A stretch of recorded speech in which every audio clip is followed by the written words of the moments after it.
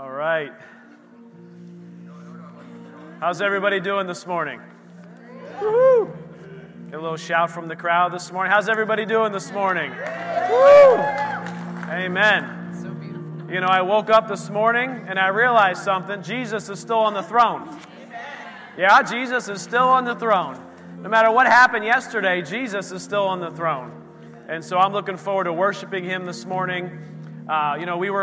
We went to see family this week, and God is just so good, so faithful. He just orchestrated some really beautiful things. I'll share something a little bit later that He did just to encourage me in my heart. And I believe this morning He wants to encourage each and every one of us. He's got something in store for every single one of you this morning. If you will just receive it. If you will come expecting. Church, can we come expecting today to receive the word from the Lord? Whatever it is, whatever He has for you guys. The Lackavics, whatever He has for you today, guys. He's got something for you. I know that He does. So stand with me. Let's get ready to worship. Lackavics got called out. Yeah, called out the Lackavics. Sorry about that. It makes everyone nervous, right? So who's He going to call out next, right? We're going to do a call to worship together out of Psalm 108. We're going to say this together on the count of 3. Ready? 1, 2, 3. I will praise you, O Lord, among the peoples. I will sing praises to you among the nations. For your mercy is great above the heavens, and your truth reaches to the clouds. Oh, Lord, what a wonderful truth we stand on. Your mercy, your truth, your goodness, your faithfulness to us. We worship you this morning. Have your way in this place. Have your way in our hearts. We come before you, eyes on you. We worship you today in Jesus' name. Amen. Let's worship. Guys, we're going to prepare here to take communion in just a minute.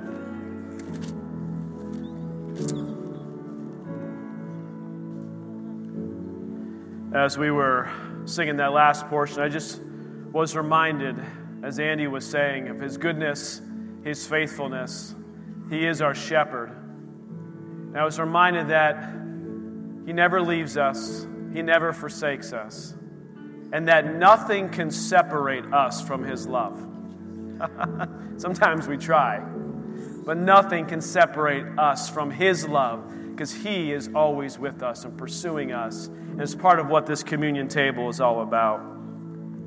It says in Romans 8, "For I am persuaded that neither death nor life, nor angels, nor principalities, nor powers, nor things present, nor things to come, nor height, nor depth, nor any other thing created shall be able to separate us from the love of God, which is in Christ Jesus our Lord." Nothing can separate us. Thank you, Lord.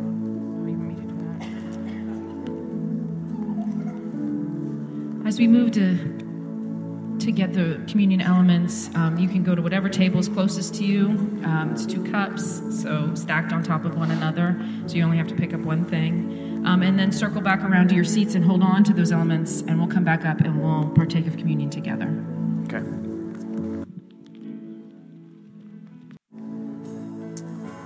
Thank you, Lord. Thank you, Lord. During our Bible reading this week,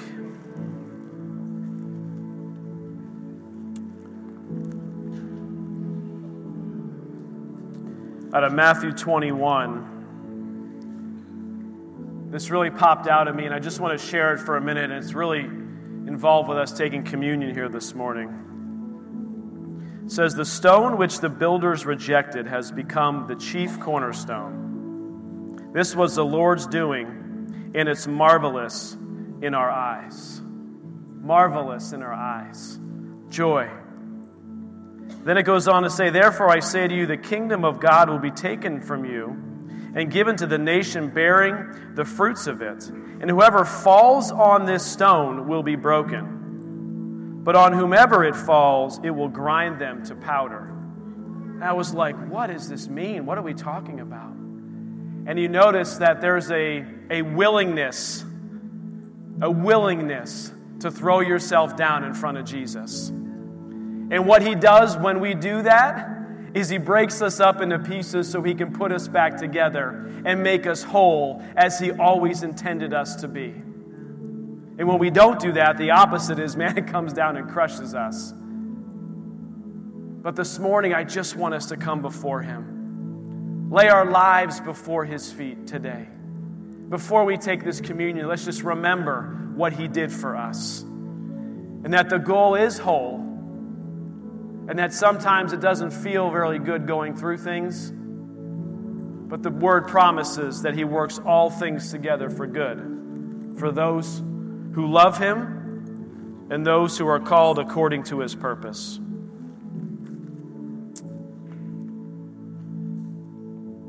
Just take a minute. Just bring everything you walked in with before him this morning.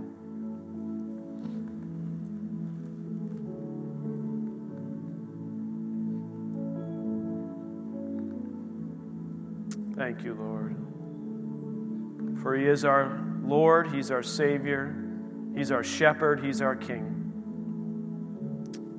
Father, we thank you for this time together in your presence. Father, as we take these elements, that we would be reminded of your goodness, your faithfulness, and your mercy. Thank you, Lord. The Bible says, "For I received from the Lord that which I also delivered to you, that the Lord Jesus, on the same night in which he was betrayed, took bread. When he had given thanks, he broke it, and he said, 'Take, eat. This is my body which was broken for you. Do this in remembrance of me.'" Let us partake. Thank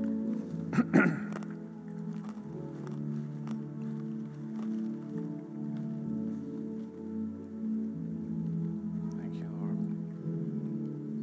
Thank you, Lord. In the same manner, he also took the cup after supper, saying, "This cup is the new covenant in my blood. This do as often as you drink it in remembrance of me. For as often as you eat this bread and drink this cup, you proclaim the Lord's death till he comes." Let us partake.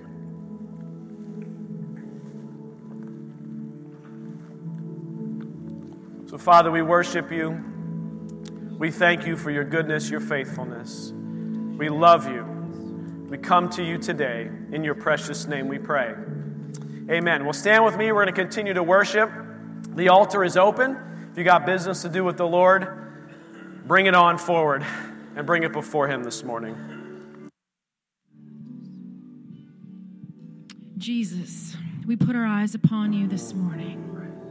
You are the firm foundation, and our hope is in you, Lord. Our trust is in you, Lord.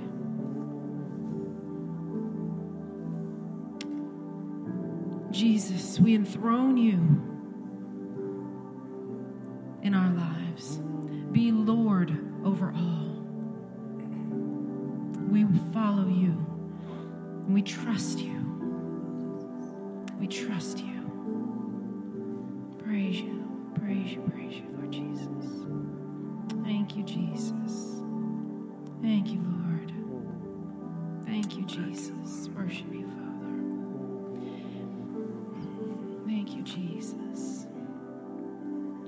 Something the Lord has really been growing us up in over the past few years is that whole notion, which I think you talked about last week, about having no opinion on the matter. So difficult to be praying about something like a new job or your marriage or a situation your kids are going through and have no opinion on the matter, and not be pushing an agenda. And what agenda would we be pushing? The agenda that we think is the solution. We see a solution and we are kind of praying in that direction. Right. You know, Lord, I want this new job. And we begin to pull information that kind of validates that is what the Lord, well, of course the Lord would want me to have this job because it's blessing, it's more money, it seems perfect. And how you get to having no opinion on the matter in every area of your life, that's releasing it to the Lord. It's not walking around just kind of like, you know, having no opinion about things. But it's releasing it to the Lord and praying into something, praying through situations, but your hope is set on him. Your eyes are set on him. I want to be where you are, Lord. I want the job that you have for me, and I trust that whatever is happening in this situation right now, it is for my good and it's for blessing. So if you get fired from your job, you say, well, praise Jesus. What blessing does he have for me in this? It's going to be awesome. Hallelujah. It's going to be awesome. If there's a fire at your storage unit and your stuff gets all half burned up and it's a mess, you say, well, praise God, there's blessing here. Amen. Because I am blessed. Amen. Because he is on the throne of my life. Amen. So whatever comes against me, whatever I'm facing, I'm sticking right with him. And I expect goodness because Amen. He is good. Amen. That's the walk of faith. I'm really, really careful about what I begin to claim and pull in, like try to have for myself if it's not actually in the Word. Right. Meaning this job or that my kid gets into this college or that college. Because if it's just what I think is best, I don't know. It's just taken me 40, I just said it on the way back from our trip. I don't think I know anything. And he's like, I think that's a hallmark of maturity. I was like, awesome. That's really cool. Because I really just don't think I know anything. Yeah. The only thing I actually know is right here. Amen. This is it. This is it. So if your hope, if you've been kind of pressing into the Lord, wanting to grow in him, but you feel discouraged, like, well, gosh, I was praying to get this thing and it didn't happen, or I was praying about this situation and it didn't turn out well. Know that he is more than the circumstances in your life, and he has a plan. And when we pray, it's continually prayers of surrender and trust. And it's a lifelong, goodness gracious, it's a lifelong growth process. He will prove himself trustworthy. Trustworthy.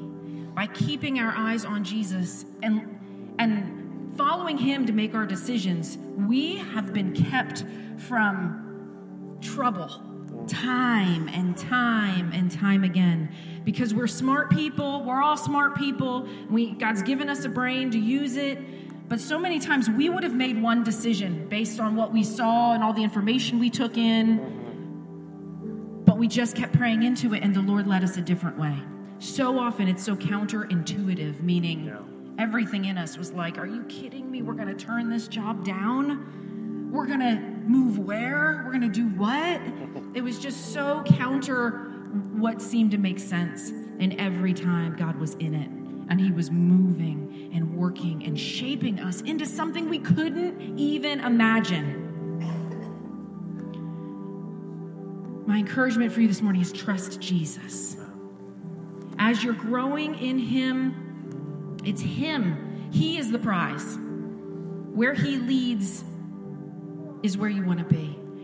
Your hope is not in marrying a particular person, dating a particular person, having a particular baby at a particular time, a particular job. I can go on and on. Your loved one getting into a particular nursing home that you think this must be the right thing. So you begin praying for it. Pray God's will for it. Amen. Actually, stand in faith for God's will. That's right. For it, for all the things. Amen. That's all I have. I'm good. You're good? Good, yeah. All right. Heavenly Father, we just thank you for this time of worship. Praise you for your word. I thank you for your faithfulness, Father. You are faithful and you are good. And we stand in your goodness. We declare your goodness to the north and the south and the east and the west, to our finances, to our health, to our family relationships, to our marriages, to our schools, to our teenagers, to our parents. In all situations, Father, you are good. And we stand on your word. And we say that goodness and mercy will follow us all the days of our life. That every bill is paid. That we walk in health and healing. That we are whole in the name of Jesus. That every situation that we put our hands to will prosper. Everything that we put our hands to will prosper because of your word. Because your word says it so. That it will be so unto me according to your word. In the mighty name of Jesus. Yes, we praise you. We worship you this morning, Father. It's all for you, Jesus. It's all for you, Jesus. And our hearts are set on you, Lord. Our hearts are set on you, Lord. And our hope is in your kingdom. It is in your kingdom that we place our hearts and our hope this morning. Draw us into you, Father, more and more and more, that we can walk, Father, through this life with power, with faith and hope, showing love to a dying world. In Jesus' name, I pray. Amen. Amen. If you are a guest here, we welcome you. We're thankful that you've come. We're happy to worship together. On the back of the seat is a connection card. That's a place for you to put prayer requests, praise reports, testimonies. If you're a guest, please go ahead and write your name on there and whatever information you want to share, because we like to know that you were here. Those cards go in the offering buckets, which will be up here, sitting on the steps here during the break. That's also where your offering goes. You all know that. Kid Corner, toddler through 6th grade. If you're a guest, we have some stuff for your kids just to help you guys enjoy the rest of the service as a family. And I think that's it. That's it. Let's greet one another and encourage one another in the Lord. All right, church family. Just a couple things this morning. Actually, I think I only have two. The first one is that the National Day of Prayer is May 6th. I don't know what today is. What's today? May 2nd? Is that right? Woohoo! Yeah, for me. I know it's Sunday. Tomorrow I'll have to think harder about it. So May 6th, National Day of Prayer, and Elevate Church is hosting National Day of Prayer kind of for the area this year. And I think there's events going on throughout the day, but I know that there are specific services at noon and 6:30 p.m. I'm not sure what those services look like. I just think it's reading of the word and prayer. So that's Elevate Church. That is over by the mall. So that's what's happening for National Day of Prayer in our area. And I encourage you, there might be more. You just have to go online. You just have to Google it. So we don't always have all the information. It's out there. It's out there for you to get. If the Lord puts it upon your heart to really press in and participate, I encourage you, press in and participate. Second, and we're really excited about this, Mark and Victoria Bowling are coming. They're coming May 16th. They'll be here on Sunday morning to minister. They are just powerhouse couple who are winning souls for the kingdom. And I'm excited. I'm just excited to just partake of the word and their energy. My goodness, they are, every time I see them online, they're just so excited about what God is doing, and I love that. So I encourage you, don't miss May 16th because they will be here, and we're just excited about that. And then one other quick announcement. Believe it or not, I guess you're seeing all the road signs and all the streets or the signs in people's yards. There is an election coming up on May 18th. That'd be the Tuesday after Mark and Victoria are here on that Sunday. And it's, of course, every election is important. This one is, I think sometimes we think the non-big ones, the non-presidential ones are not as important. I've realized that I think that they are. In fact, that sometimes I think that they're more important. Because a lot of the local things, the smaller things, the place where things get done, and the place where things truly affect our day-to-day lives begin to happen. So I think it's important for us to make sure we go out and vote on May 18th. There is a guide in the back. It's actually right on that table as you leave. It's a pro-life guide because a lot of the things that are up right now are judges that are coming up for election here in the next couple weeks. So I just encourage you, you can grab one of these guides and take a look, but even more so, I encourage you to go understand what the races are, who's running in those, do your research, do your prayer, and actually ask the Lord, what is my part to play in this, not just in voting, but what is my part to play in sharing the gospel and being involved in this entire process. So it's 2021. You're like, is there even an election? Yes, there is.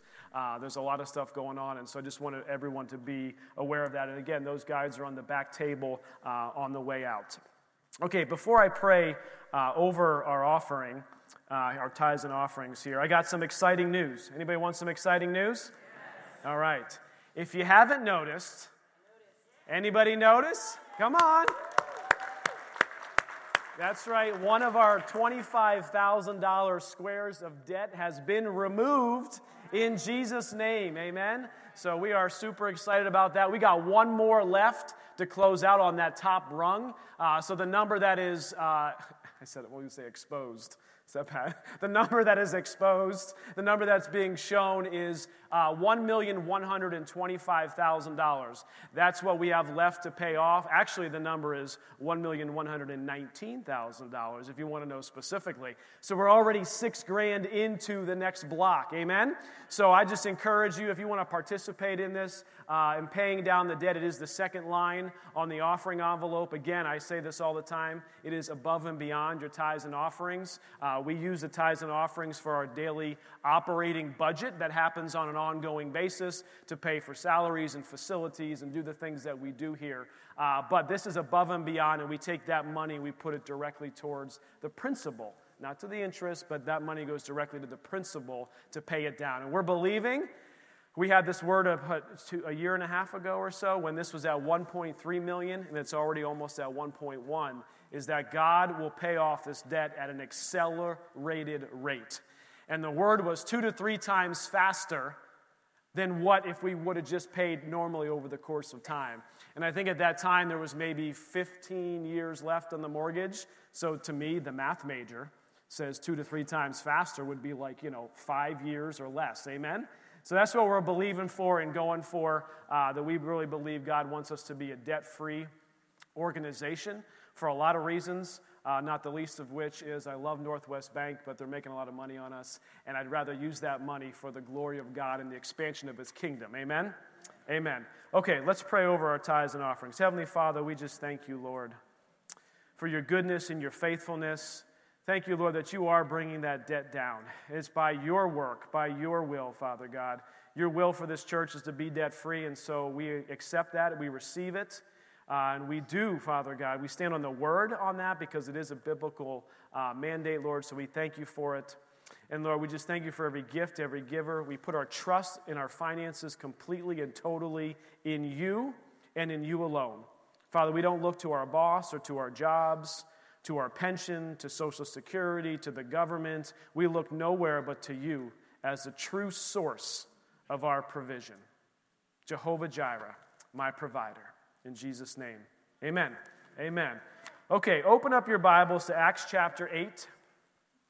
And I'm going to continue speaking today on this message, this kind of mini-series that we're doing that came out of the baptism. And the message title is, What Hinders You? What is it? What is hindering you? And the reason why I believe it's so important, because as we move forward in time, we begin to get closer and closer to Jesus' return. That's mathematically a true statement, right? Because it says tomorrow is one day closer than we would be today. And so we know that we're connected. Do we know exactly when Jesus' return is going to be? No. Do we know absolutely for sure everything that's going to play out and how it's going to play out? No. But the Bible gives us some general guides of what's going to happen and how it's going to happen. And what we've been seeing recently in our culture and recently in the United States of America, I feel this sense that we're moving in a way that in the coming years, and the Bible does predict this, so this isn't like a prophetic word from Pastor Jason, is that the church will face additional persecution than what we are facing today. And you would say, well, Jason, look around. There's churches all over the world that are facing mass persecution. Yes, that is a true statement. So there is persecution, but I do believe that the church in the U.S. will see it. Now, Liz asked me last week, well, you said that last week. What does that mean? I don't know exactly what that means or how it all plays out. If I knew, then we'd have a perfect strategy around facing that. But God knows everything, amen? And we have the Holy Spirit. He gave us the Holy Spirit who knows everything, who lives on the inside of us. So we want to run this church and lead and guide this church in a way that we are preparing ourselves and the church for what's coming ahead of us. That's why this is up on the wall. We're preparing the church, but we also want to prepare the people who is the church. And I believe this, what hinders you, is such an important question for us to ask, because we really need to be moving aside everything that is hindering us from moving closer and closer and closer in our walk with Jesus. And the thing is every one of us is on this journey. Every one of us is on different parts of this journey. Some of us just recently made Jesus our Savior, and we're just in the beginning part of the journey, but we're all on the journey. And we all have to ask ourselves, what's hindering me? Say, well, Pastor Jason, I've been a Christian for 60 years and nothing is hindering me. Ask the Lord. Ask the Lord if that's a true statement or not. Every one of us has something that hinders us, whether it's pride or doubt or fear or something. Something hinders us from moving closer to the Lord. And we have to continually be asking ourselves the question. Because I think the challenge is if you don't ask the question, you just keep moving forward.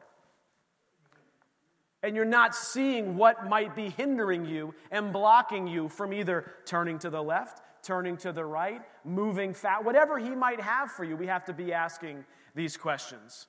And so last week, we talked about doubt and unbelief. Well, let me read Acts chapter 8 real quick. I want to read the same passage of Scripture that we read last week. And what I had shared with you guys is Acts is chronological. So things are happening in Acts 1 all the way through Acts chapter 8, where we're going to read this morning. And if you look through Acts 1, Jesus promises the Holy Spirit. Acts 2, the Holy Spirit shows up. Thank you, Jesus. Always delivering on his promises. And then at the end of Acts chapter 2, the church begins to gather and begins to grow. And they begin to face some persecution. And then in Acts chapter 7, we read about the stoning of Stephen, who is preaching basically the gospel message. And Jesus takes him. He has no pain. I mean, God takes him, which is an amazing thing. But at the beginning of chapter 8 in Acts, it says, then there was a great persecution. A great persecution hit the church, which meant before there was persecution, but there was an event. That event changed things. And if you look back at our recent history in the United States, there have been events that have changed the course of history, that have changed how things operate. Anybody notice that recently? Right? There's been things, without naming them, you guys can think of them, there's been events that have changed, and I believe there will be other events in the future that change. So we have to begin to ask ourselves this question in Acts chapter 8. Verse 35, it says, then Philip opened his mouth, and beginning at this scripture, he preached Jesus to him. Philip, he's out on the road. He's all by himself. The church is scattered. There's apostles and disciples all over the place, but they're still bringing the gospel message. Still bringing the gospel message. Like each and every one of us has to bring the gospel message to our schools, to our workplaces, to our families, wherever God has placed us. Now, as they went down the road, they came to some water, and the eunuch said, see, here is water. What hinders me from being baptized? This was his next step. So I ask you, what is your next step, and what is hindering you from taking that next step in your walk with the Lord? And last week we talked about walking through hindrance number 1 is what I had called it. It was doubt and unbelief. And today I want to talk about hindrance number 2, self-pity.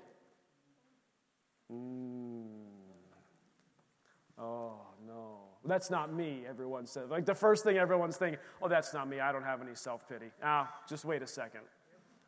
Just wait a second. Because I can tell you, I get it. I have it. I get it. I battle it. It's a challenge for me. And I'm not saying if I have it, you have it. But what I'm saying is all of us have it to some way, shape, or form in some extent. So what is self-pity? What is its definition? If you Google it, it's excessive, self-absorbed unhappiness over one's own troubles. You think, wow, that's a pretty serious definition. I don't feel like I don't relate to that. But here's what happens is we all put up the filter of everything that happens and how it affects us in our life. Right? Don't we all do that? Like every event that happens, it's like we put up the filter like, how is this going to affect me? How is this election going to affect me? How is this event that's happening, I see, how it's going to affect? Like, we all do it. It's somewhat natural, like, because we're concerned about ourselves. That's not a bad thing. But we all begin to look at every event that happens, and we begin to say, how does this affect me? And the challenge is when we begin to count all these things and add them all up, we begin to get into a place where we're beginning to lose our trust in God. And we begin to looking at all of the circumstances and the situations that surround us. And it begins to hinder us from taking the next step.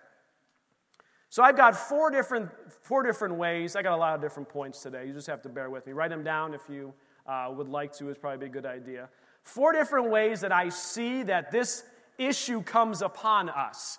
And you all will relate to one of them or multiple of them. And I'm not giving you the answer on how to deal with it yet. We're going to get there in a minute. But number 1 is tragic life circumstance.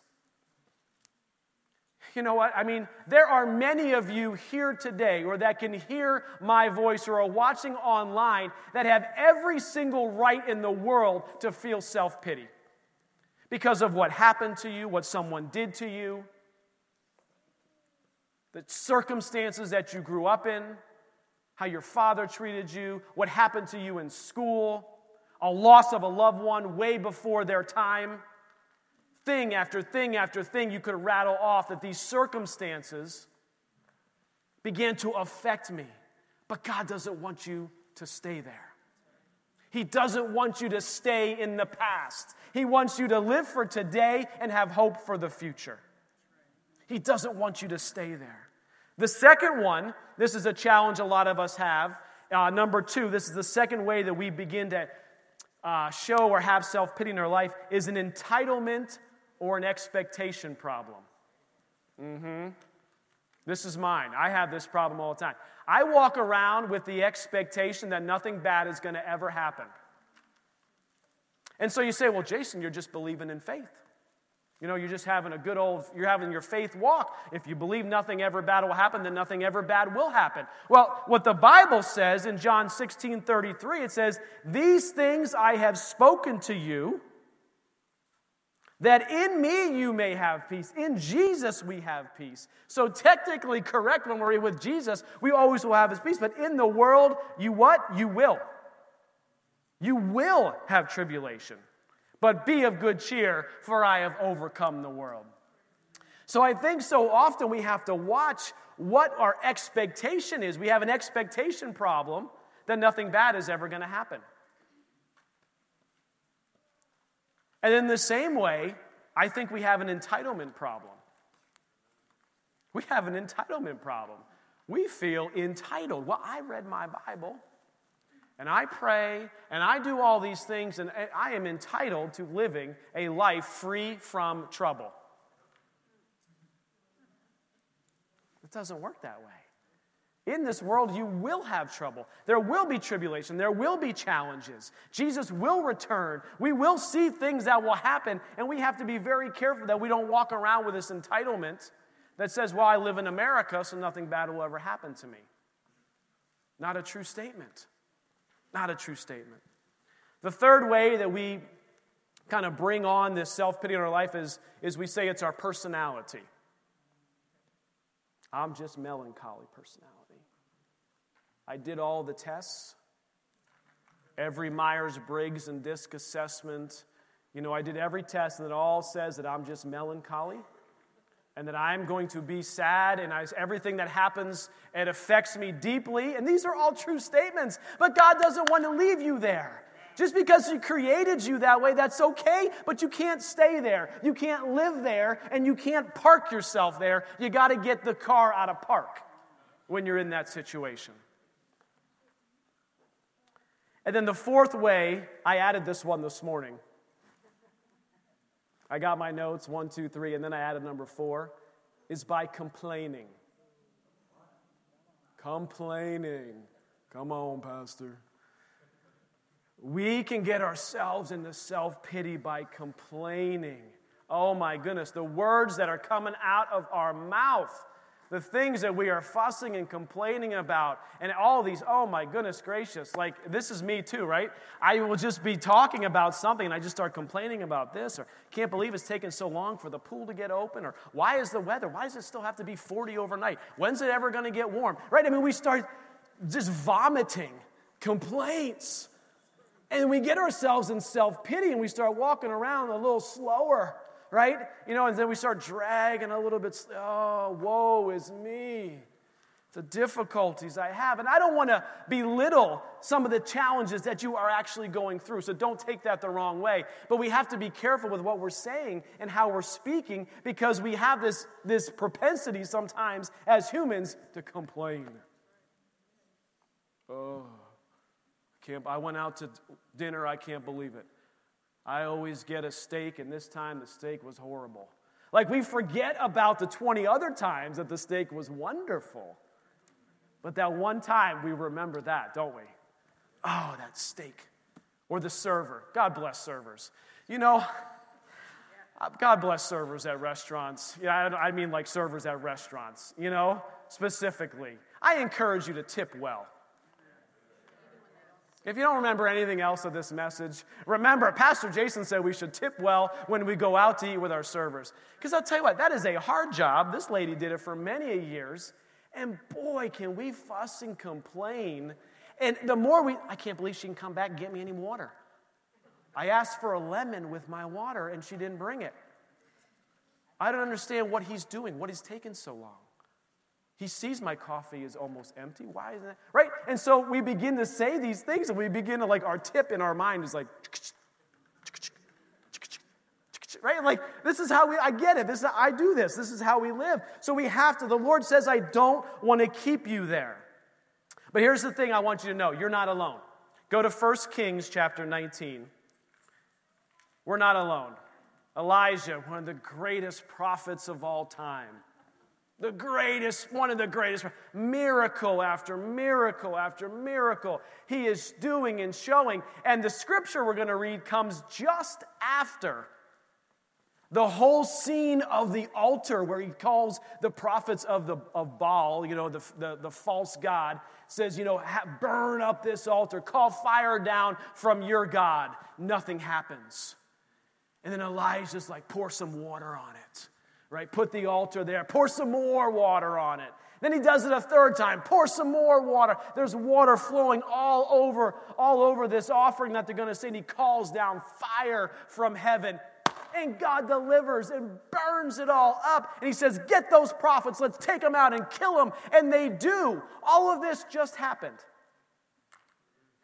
Like the most powerful thing you could ever experience. Like, I've never had that happen in my life. That's so cool. So cool. Some of you probably want to call fire down sometimes on things, and God doesn't do it, thank God, right? He knows what's good for us. But here in verse 4, it says this, 1 Kings 19, verse 4. But he himself, notice that, he himself, he went, now he's on his own. He himself went on a day's journey into the wilderness and came and sat under a broom tree, and he prayed that he might die. He's going into self-pity here. And said, it is enough. Now, Lord, take my life, for I am no better than my fathers.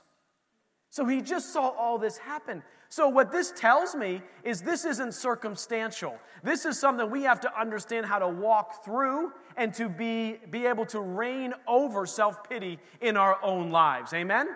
Okay, so here's what I think we should do as we're walking out this day-to-day life. I believe we need to ask ourselves some reflective questions. We have to ask ourselves reflective questions because we need to get to the point where we have to understand, what are we feeding on? What are we feeding on? Are we feeding on that self-pity, or are we feeding on faith and trust in God? And I've got some questions I want to ask us, and you can write these down. I want you to think about them in your day-to-day life. And each question that I have, that I pose, I kind of offer a solution to work through. And you might be like, all four of those apply to me, just one, whatever it is. But just listen to them and work on them. Because what I have found is what you stop feeding dies. Right? That's like a physics, that's like a life principle. What you feed lives. And what you stop feeding, you starve it until it dies. And so we have to be walking through what is hindering us from taking the next step. A lot of times it's ourselves, and we have to begin to look at this and ask these questions, say, is this hindering me? And how do I starve this out in my life? Okay, you ready? All right, so all of this combating we have to do is feeding on the Word of God. We have to continue to feed on the Word of God. So here's the first question. In what or in whom are you trusting? And I'm going to give some analogies of your body to help you remember this. This is, where are you looking? Where are your eyes at? In what or in whom are you trusting? Meaning, what are you looking at? And what are you seeing that you are placing your trust and your hope into? Is it this world? Is it your job? Is it your relationships? Is it your marriage? Because we have found out that having that be like the only cornerstone foundation of our life does not work out. What are we looking at? The Bible says in Psalm 28:7 says, "The Lord is my strength and my shield.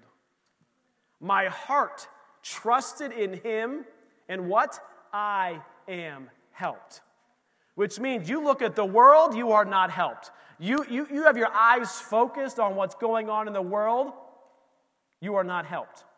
But what the Scripture says is, the Lord is my strength. When their eyes are focused on him and on his strength, his goodness, his power, it says, my heart trusted in him, and I am helped.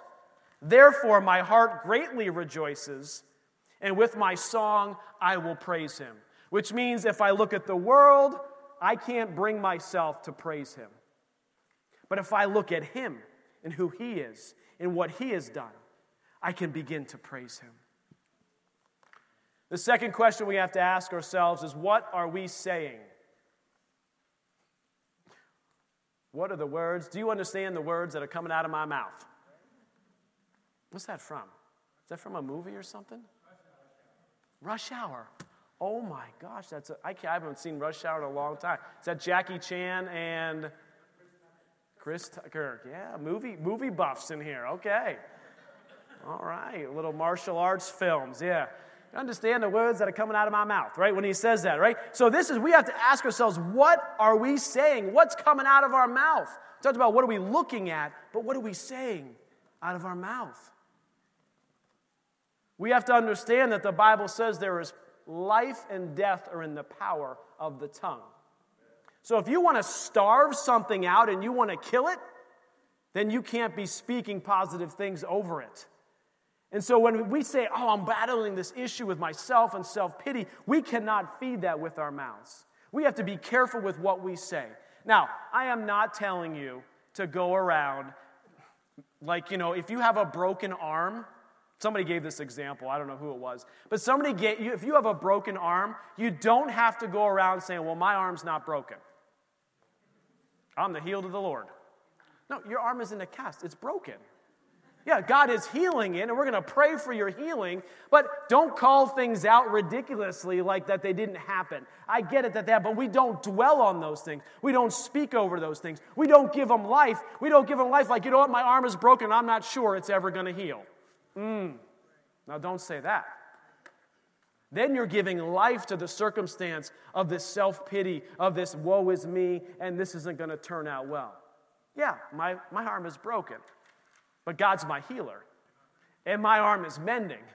And when this cast comes off, my arm is going to be even stronger than it was before I broke my arm. Now those are the things we can say. Those are the things he wants us to say. We have to watch the negative confessions that we say. And I think it's a reflection of where you're at, where your heart is at, right? The Bible says out of the overflow of your heart, what happens? The mouth speaks. So just reflect back a little bit. Sometimes I wonder if I would just put my audio recording, let me voice memo my day and go back and listen to the words that I'm saying.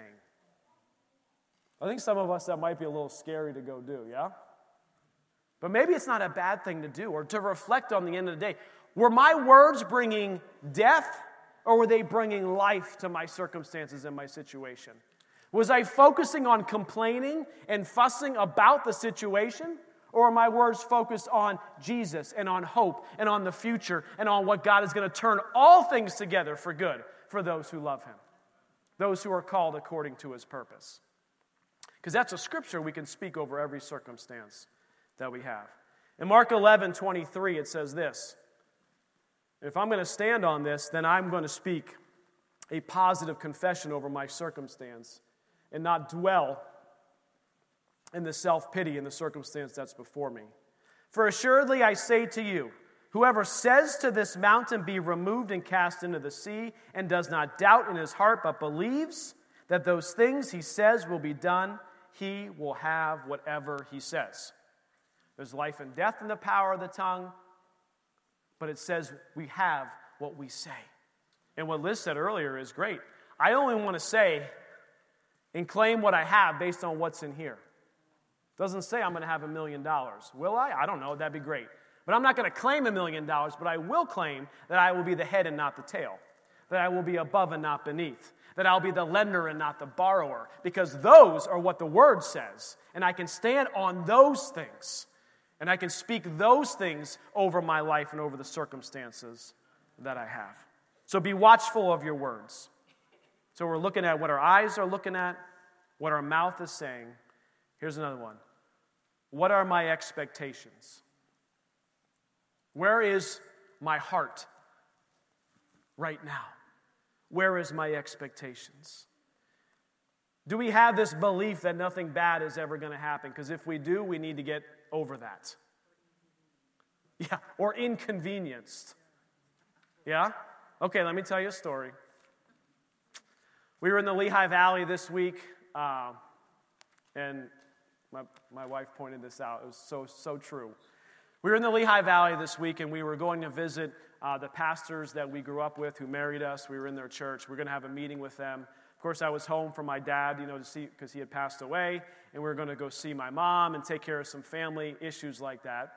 And if you've never been to the Lehigh Valley, I know, Rich, you've been there recently, Lehigh Valley is a busy place. Busy place. You drive around Erie, not busy. Lehigh Valley, it's like you might as well be in a major city. There's cars and people and honking horns and traffic. It's absolutely wild. And so we're sitting at a bridge about to go to a Perkins restaurant, and we're sitting at a light, and the light turns green. The person before me doesn't go. I don't go. The person behind me assumes everybody's going. So she drives right into the back of our car. Boom! She just drove right in the back of the minivan. I mean, she just rear-ended us at the stoplight. And I would say the first word that came out of my mouth, but I can't say it because we're on recording and it would be inappropriate. It wasn't so super bad. It may have started with a D and ended with an N, and then there was 2 letters in between. Okay, sorry. So I was like, boom, it just came out. I was like, oh my gosh, Jason. Wow, where did that come from? And what I realized is I was mad because I was inconvenienced. Now, because my mind went right away. Now look what I got to go do. Now I got to pull off to the side of the road. Now we're going to be late for breakfast. What are they going to think? There's nowhere to pull off. There's people everywhere. This is a ridiculous place. How could she not see the green light? I mean, she saw it, but I'm stopped. Why would she pull? Right? That's where my mind went. Versus, maybe here's an opportunity to witness to this girl who's probably stressed and late for work. Wow, didn't hit the radar screen at all. Right? The word came out, and I was just upset because I was inconvenienced. But guys, stuff like that is going to happen in your life. It's going to happen in your life, and we have to realize when it happens, our response has to be different. And if our response isn't different, to say, Lord, help me to make my response different. To know that, to not have this expectation that nothing bad is ever going to happen. Because then when something does, we get super frustrated. But if we have the expectation that God is good, and trials will happen, when something happens, we say, God is good. He's going to work this thing out for good. Now, no damage to the car, no damage to our necks or back. I mean, we weren't even moving that fast. So God is good. But what I'm saying is we have to be careful. What is the expectation that we have? Where are those hopes in our heart? Are we looking at the wrong things? And then the last one I have is, what are you counting? What are you counting? This is your mind. So we talked about what we're looking at, what we're saying, what we're believing will happen, and then here's our mind. I say this one for last because I feel like a lot of times we need to have our minds transformed over and over and over and over again. And I think that our mind can play a very important part in this situation, in this circumstance. What are we counting? Are you counting the problems, or are you counting the blessings? Because once you start counting one of them, you're feeding one of them. Every one of us could rattle off 10 problems that are going on in our life right now. Can I get an amen? But don't do that. Don't deny that they're happening. Don't deny the broken arm. Okay, don't deny it. But don't feed in. Don't count them. Because right away, once you start counting them, it's like they're not even additive. It's like they're multiplied, right? Like the server example at the restaurant. Like at first it was just the water didn't have a lemon, but then the coffee was late and didn't get refilled, and then the steak was bad, right? You start amping yourself up more and more and more as you're counting the problems. But the reverse is also true. When you begin counting the blessings and you say, oh my goodness, God is so good, He sent Jesus to be my Lord and Savior. And I've got the Holy Spirit to lead me and guide me, who knows all things. And I'm going to spend eternity with Him someday in heaven. And my dad passed away, but he's in heaven and I know it. And I get to spend eternity with Him.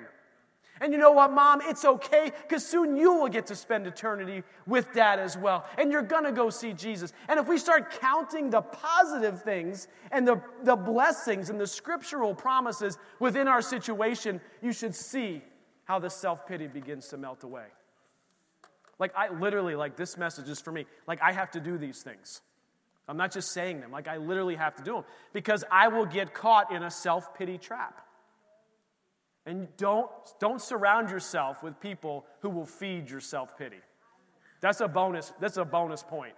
That's not even in the notes.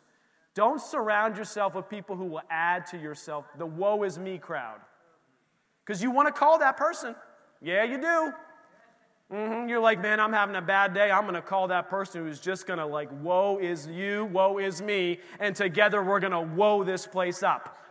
Right? That's who you want to call. You're like, I'm having a bad day. I'm going to call that person who also is probably having a bad day, because they always have a bad day. And so together we're going to have an awful day. You just want to feed that stuff. I want to feed it, right? We do that. But be careful. Don't feed it. You want to starve that thing out. You want to call the person that's going to lift you up and show you the blessings that you have and tell you the goodness of God in your life. That's the person you want to call when you have that situation. In fact, you want to be that person that other people call. And we're all on a journey to get there, and we need to get there.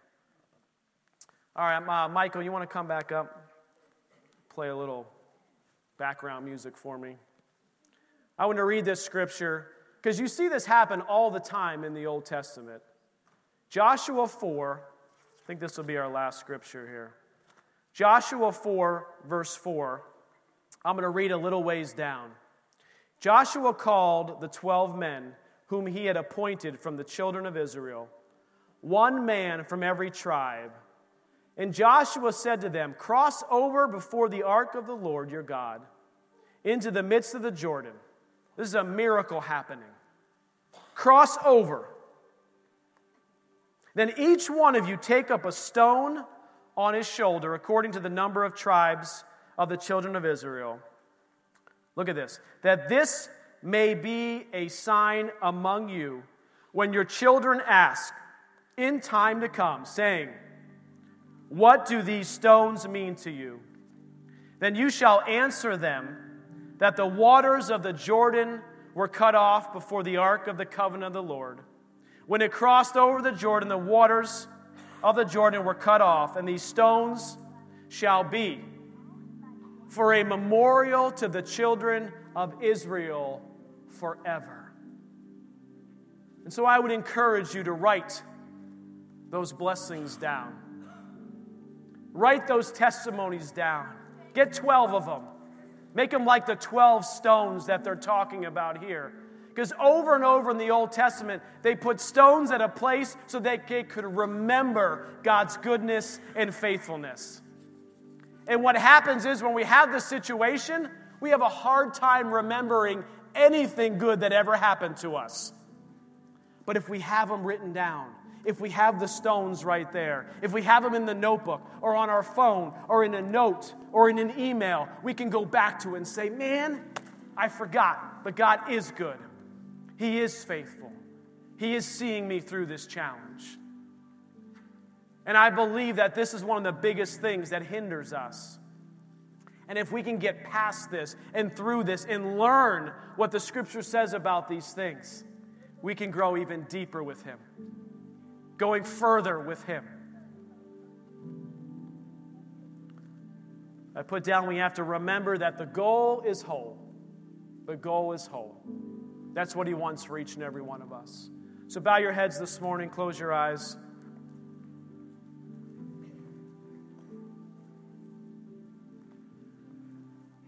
I want to read this scripture with your eyes closed and your head bowed. It's not the benediction, but this is in 1 Peter. I want this to be our takeaway this morning, starting in verse 6. 1 Peter 1, verse 6. In this you greatly rejoice, though now for a little while, if need be, you have been grieved by various trials, that the genuineness of your faith, being much more precious than gold that perishes, though it is tested by fire, may be found to praise, honor, and glory at the revelation of Jesus Christ, whom having not seen you love, though now you do not see Him yet believing, you rejoice with a joy inexpressible and full of glory, receiving the end of your faith, the salvation of your souls. So, Father, this morning, with every head bowed, everyone's eyes closed, I'd ask people to raise their hand if they want prayer for this, but I'm just going to assume it's everybody.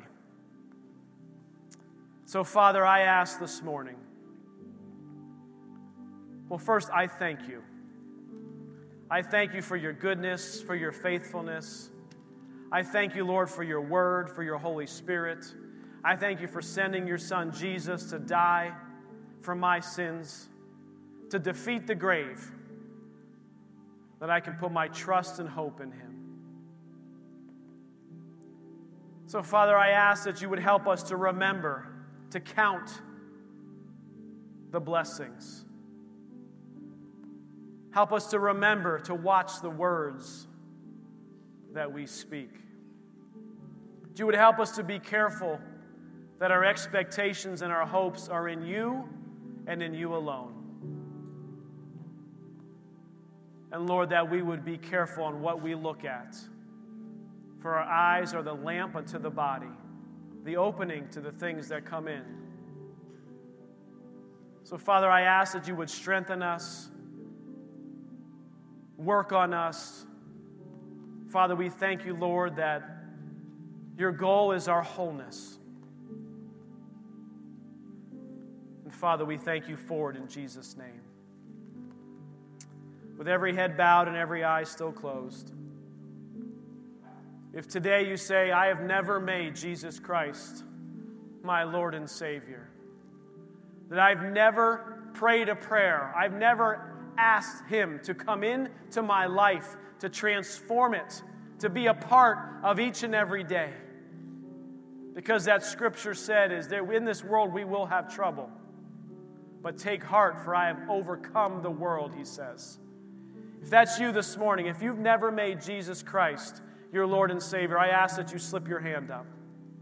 That you just put your hand up this morning. Just raise it high so I can see it and we can pray with you this morning. Okay? Everyone has made Jesus their Lord and Savior. Look up here this morning. We're going to have some prayer teams that are going to come up here. They can pray with you. I would encourage you, if you have an issue, a challenge, circumstance, whatever it is, they can agree with you in prayer. Pray the prayer of agreement with you. They'll be up here. There'll be a team here and a team here this morning. Baby, you want to come up?